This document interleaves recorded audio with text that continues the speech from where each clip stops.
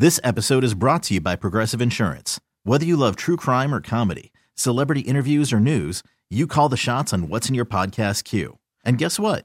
Now you can call them on your auto insurance too with the Name Your Price tool from Progressive. It works just the way it sounds. You tell Progressive how much you want to pay for car insurance, and they'll show you coverage options that fit your budget. Get your quote today at Progressive.com to join the over 28 million drivers who trust Progressive. Progressive Casualty Insurance Company and Affiliates. Price and coverage match limited by state law. I'm Sandra, and I'm just the professional your small business was looking for. But you didn't hire me because you didn't use LinkedIn Jobs. LinkedIn has professionals you can't find anywhere else, including those who aren't actively looking for a new job, but might be open to the perfect role, like me.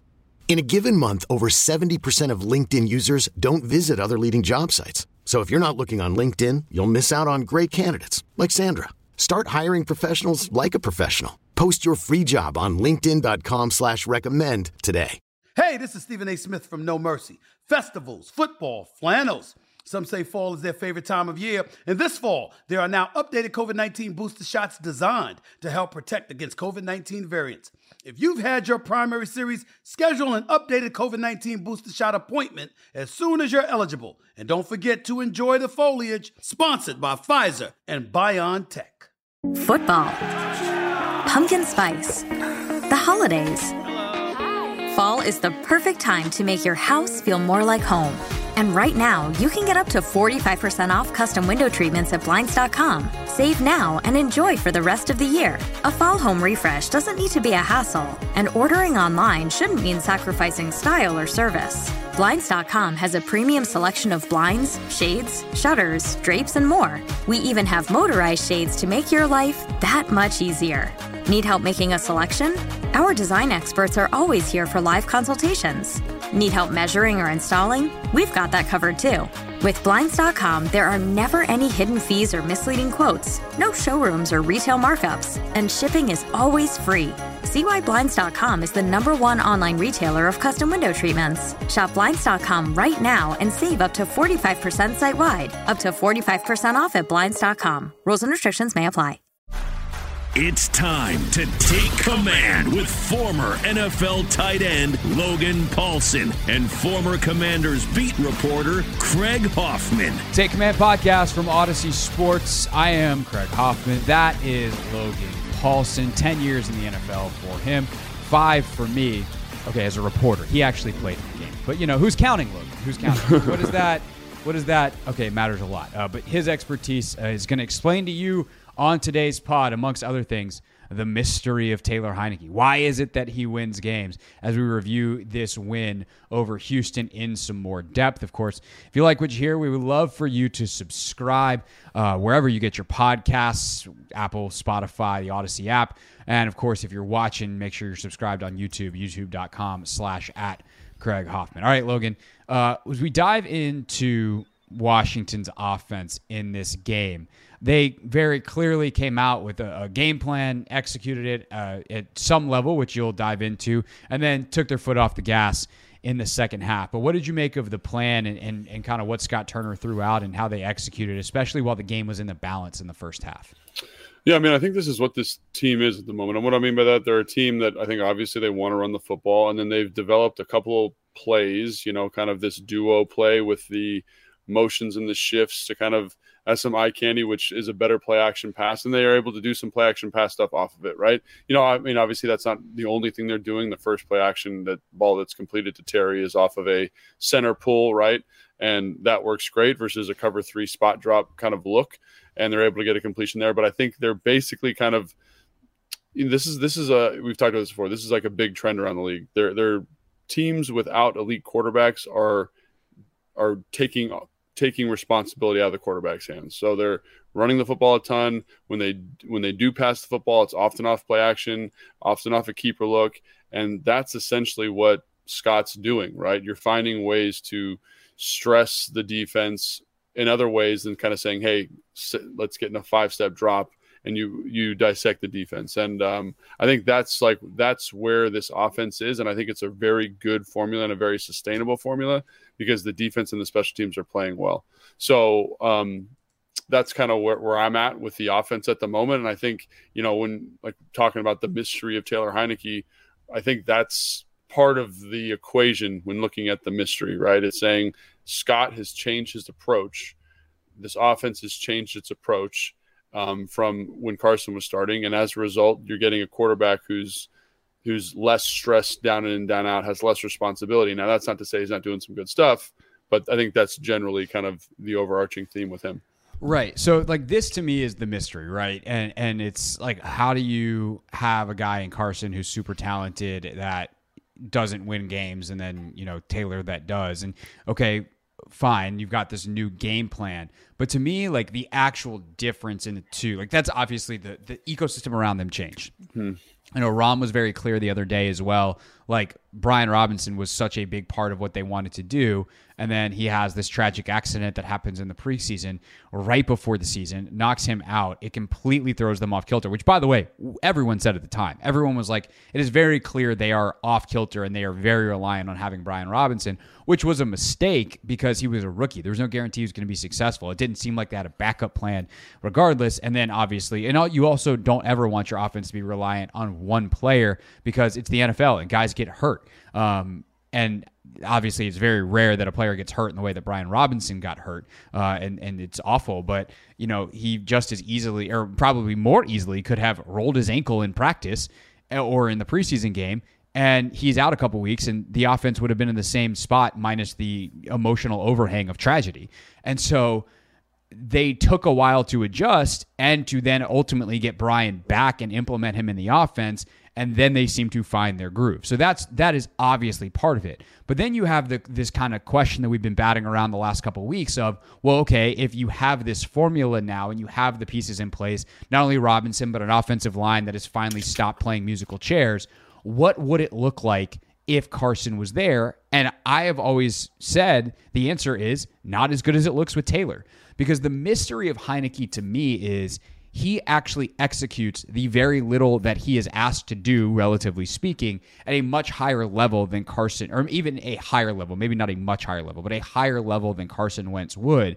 And because that is a relative little compared to what they were asking Carson to do, the numbers are not as flashy. It doesn't necessarily look as good on paper. But if you watch the games, it's fairly obvious that, hey, this basic thing they need him to do, or hey, that little subtle thing he did where he threw a ball away where Carson probably would have taken a sack, like those are the things that keep your offense on schedule and win football games. And when you start to realize those things, it's not that much of a mystery at all.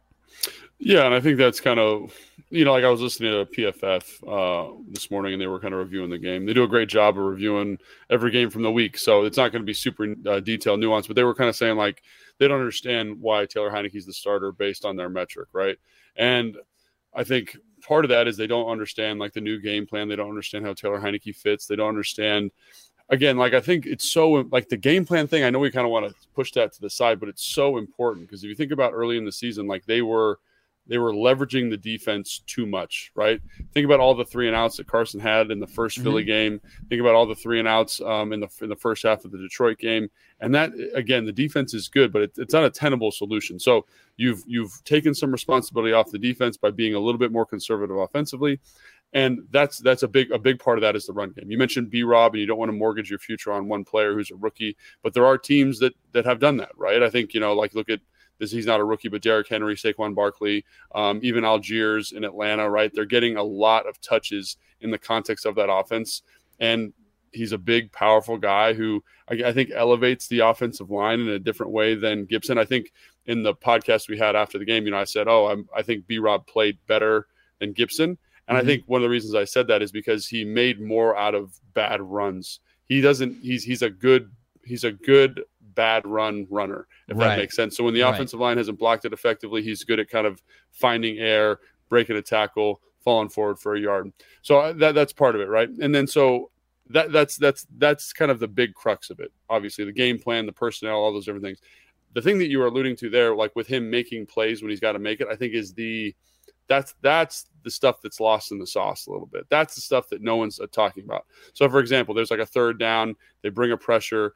He's getting hit. He kind of steps away from the throw. He gets the ball to Logan Thomas for a 15-yard game, right? There's a play where I think the left tackle gets beat on a rush. He throws in perfect timing to Terry McLaurin on a big out route, first down.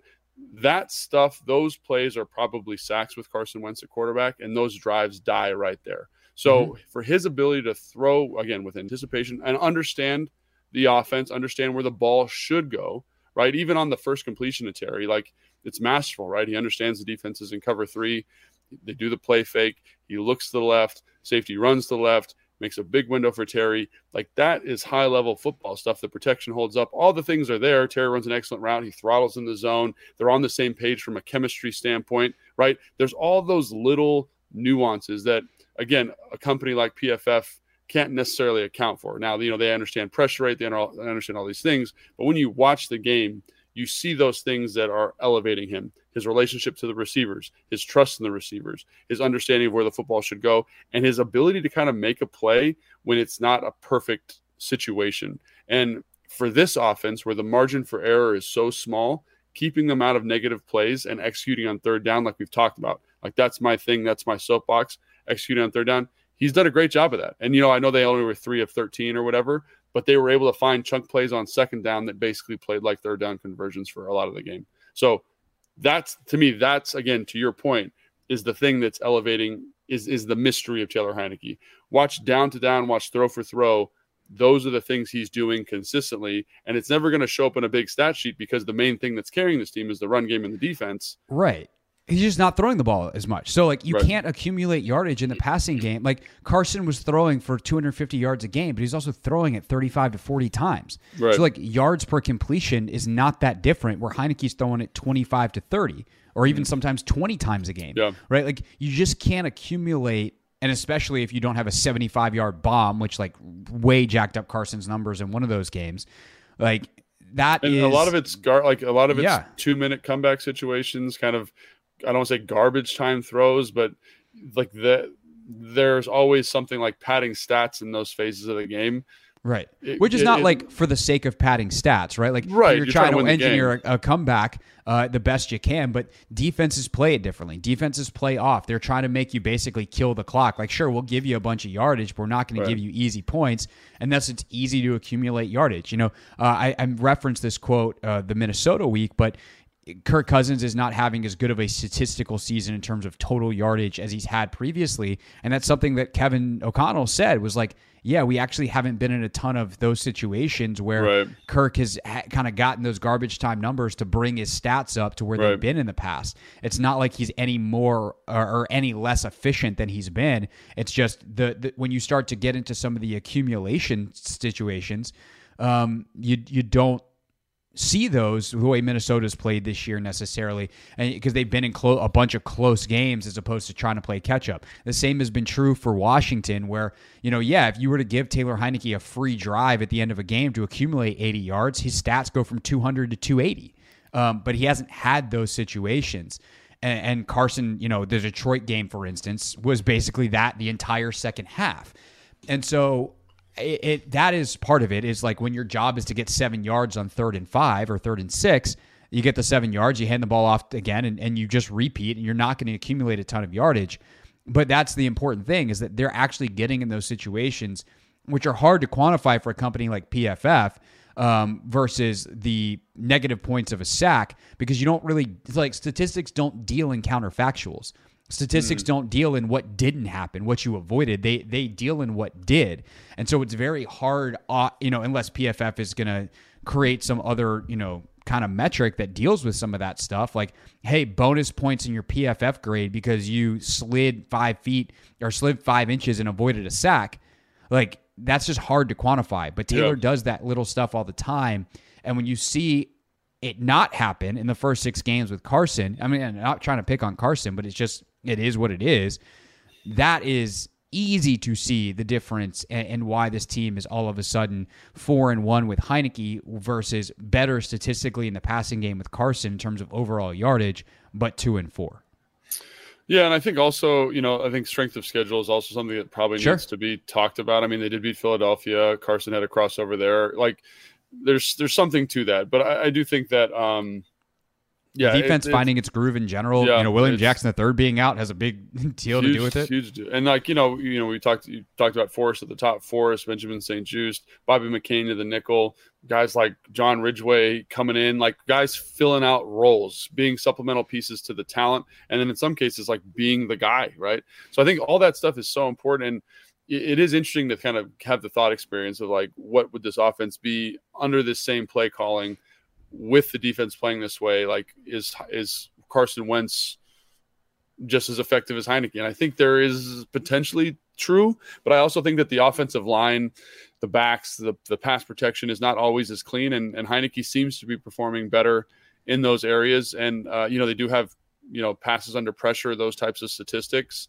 But I also think they're more correlated to like blitzes as opposed to like actual pressure in the pocket.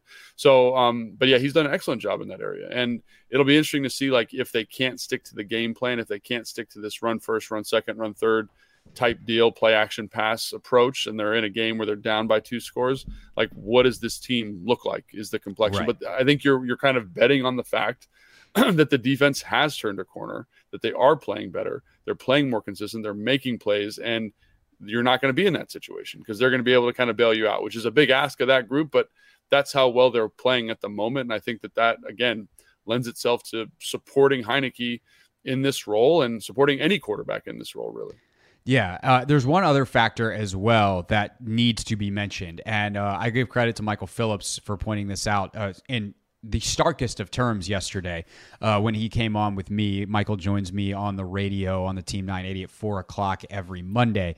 And I was like, well, the idea that Taylor or that Carson is a better quarterback than Taylor at this point in this offense, I think is just misunderstanding like what this offense needs at quarterback and like a misdefinition of better. And Michael goes, I agree, because by the way, in some ways it's this simple. Taylor Heineke finds Terry McLaurin and Carson Wentz didn't. You didn't pay Terry McLaurin all that money to be a decoy, to be a guy that's out there blocking. Like, yeah, he's great at that stuff. But Terry McLaurin, since Taylor Heineke has been the quarterback, has been incredible. He's averaging about 85 yards per game. That is an almost 23.8 yards per game increase over the first 6 games of the season. And sometimes football is a simple game. Get the ball to the good dudes. And Taylor Heineke does that in a more efficient way than Carson Wentz. And we can talk about elevating the line. He definitely does that. I don't want to discount that because that is probably the single biggest factor. But I think the second biggest factor outside of like avoiding the sacks and all that kind of stuff that involves the line play and his quick decision making is who the ball actually goes to. And Taylor gets the ball to the good guys, or the best guys, the great guys, better than Carson did. Yeah, and I think this is something that we talked about quite a bit in the offseason is Carson not building that chemistry with Terry. And it never was really there even through training camp, right? It wasn't there training camp, wasn't there really through OTAs. And obviously Taylor has that. I mentioned on the first throw of the game. I mentioned on the deep out, right?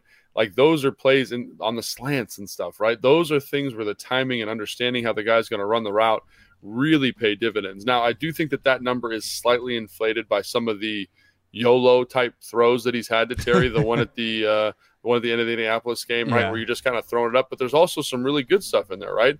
The throw to Jair Alexander, the deep pass on Jair Alexander, the one on Darius Slay against Philadelphia. Like he's done a good job of finding those opportunities in the context of the offense and not forcing it really. I think like early on it was kind of force the ball to Jahan to Terry's detriment because Carson had that relationship with Jahan. And again, this is where like everyone says, does the offseason matter? Is it?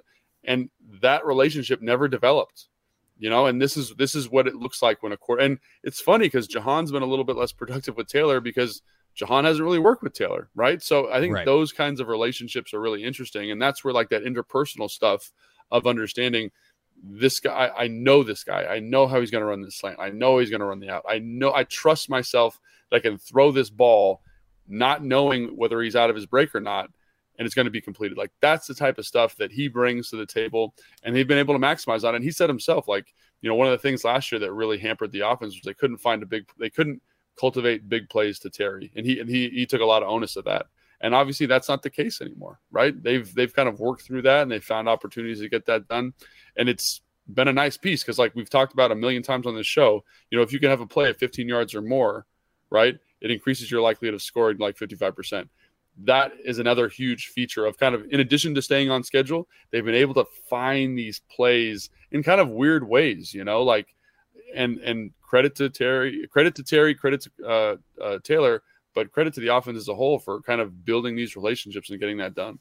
So the last element of this too is kind of tying it all together, right? So the game plan stuff and the advancement of the game plan in some ways, while it's simplified in terms of like, yeah, we're going to run the ball a lot more. We've seen a return these last couple of weeks to a lot of the pre-snap motion, a lot of the post-snap movement, as you've termed it, in some of the route combinations and things that they've done. And we just didn't see that a ton with Wentz. And there was a huge question that we talked about a lot on the podcast earlier in the year about whether or not that was something that was a Scott issue. Did he kind of forget about it during the course of a regular game week and in game? Or was that, hey, maybe Carson can't handle that load?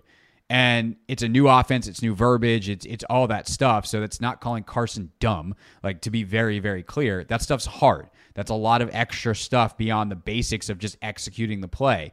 And so Taylor, who's been in this offense for 7 years, all of a sudden seems to be able to handle that bigger neural load, or at least they are giving him, what we can safely say is they are giving him that. And I think that's kind of the last maybe underlying factor is they've been able to make Taylor's job easier because they have been able to give him some of the indicators, some of the motion, some of the things that he really needs, or that an offense in the modern NFL with all the defenses throw at it need to maximize success, and that help impact the running game, that help insulate the line beyond just his own individual performance. And I think that is the kind of the last part here. And I'm curious, especially as you watch this Houston game in the first half, like how some of that stuff played into their success, where they have a 20-point outburst and lead 20-0 at halftime. Yeah, so I think something to kind of keep in mind here is that as they've become more efficient offensively, they've been able to get to more plays, right? And I know the play totals may not be that drastically different because Carson was able to get some of these 2-minute drives at the end of games. But I think this is all, I would assume this stuff has always been in there. Now, the duo play that they're running with like the cross sift and the lead action, like that's a relatively new addition. I want to say they put that in around like week 6 or 7. I have to go back and look. Don't quote me on that, but it's a relatively new addition to the offense. And that's something that they live and die by. I mean, I think they ran that run probably 15 times in the game. Like that is a huge part of what they do. Then they run play action off of that. So again, just the nature of that one addition in terms of play adds a ton of stuff to the backfield, right? As a ton of post-snap motion, pre-snap motion, right? And so again, there's that element. You have more runs that need or necessitate that type of play call with the movement. And also, like last week against Houston, the motion pre-snap and the action post-snap was going to be extremely significant regardless. And what I mean by that, it's going to be significant because they play a lot of man-to-man on first down, which is a little bit unusual. And when you play man-to-man on first down, one way to kind of really test that team is say, hey, we're going to be in a 2x2. We're going to motion to a 3x1. That guy's got to track me. All right, now that you've tracked me and you're basically to the running strength now, you have to fit this run to the front side. But wait, what if I take that same player I just motioned across and bring him back to sift the backside end or flash block on the backside defensive end? That player has to now track me across the formation, and it affects everybody's run fits on the fly. So the game itself, I think, necessitated more motion or called for more motion. It was something that I was anticipating. So I think also motion is game plan specific. It's also related to play volume. And I mean play volume on first and second down. I don't mean these 2-minute drives at the end of the game. So I think all that stuff is a factor. But yeah, do I think that having a quarterback who knows the offense and feels comfortable with the offense is a factor as well? 1,000%. 1,000% a factor. And it's also the team is like, this happens with teams as the season goes on, they develop an identity and they develop a comfort with certain concepts, right? So you can feel free to say, oh, they understand the basic concept. Let's add a tag here. Let's do this. Let's do whatever. And I think that's also a factor, right? So is Taylor's understanding of the offensive factor 1,000%? But I also think there's some other things here that are contributing to seeing that more. It's not in and of itself because Carson's not the starting quarterback. Yeah. All right. But I feel like what we did there was unlock the mystery, right? Like no more. It was good. I don't get why Heinicke. I don't get how he wins games. Like, okay, I understand it. It doesn't necessarily make sense because he's not out there Patrick Mahomesing it up for 330 and 3 touchdowns and super efficient. The day that Dak Prescott had on Sunday where it's like he was like 23 of 26 or something like that. Like, yeah, he's not doing that. And frankly, he's never done that. I don't know that he's ever had a 300-yard game in his career. Yeah. He might have had one, if I remember correctly, but I think he maxed out at like 290 in one of the games last year. So that's just not who he is. But it's because the test he has been being asked to take is not one with a lot of upside. There's not a lot of potential points on it, if you will, but he scores pretty highly on it consistently. Yeah, and I also think it's just like that's where like a box score is misleading. Like there's times where, I think Daniel Jones is a great example of this. Everyone's like, well, why are the Giants winning football games?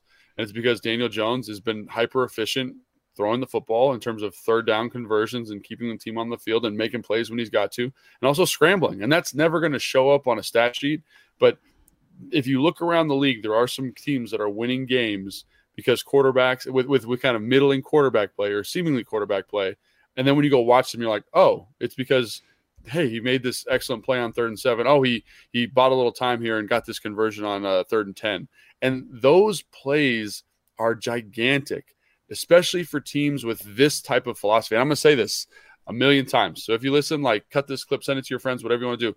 This is the key. When you run this offense like this, those plays become so critical. And Taylor's making them when Carson wasn't. And a guy like Daniel Jones is making them, right? And that elevates the whole offense. It elevates the whole team because they have good defenses. They can really lean into those groups.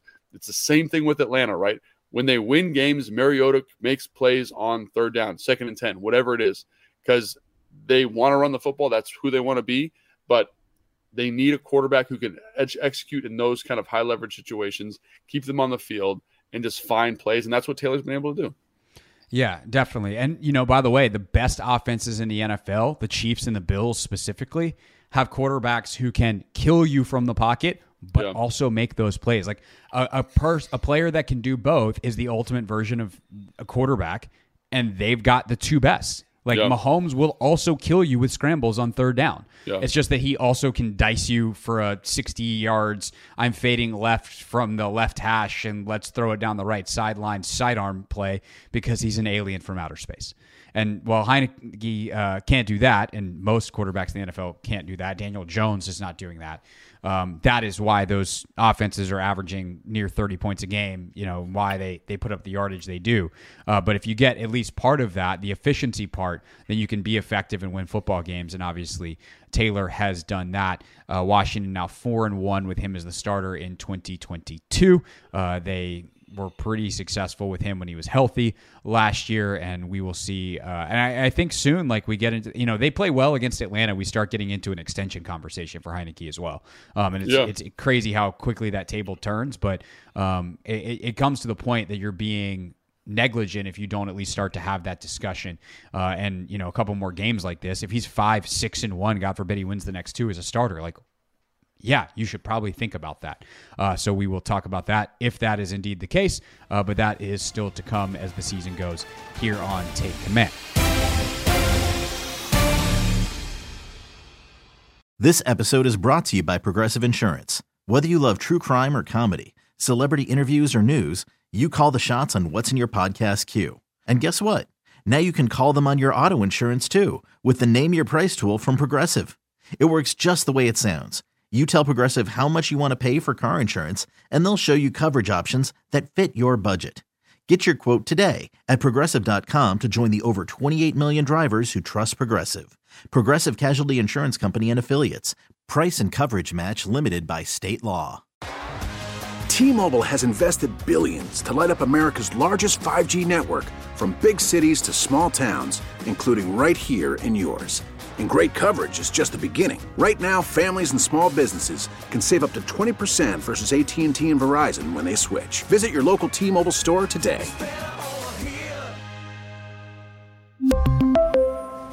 Plan savings with 3 lines of T-Mobile Essentials versus comparable available plans. Plan features and taxes and fees may vary.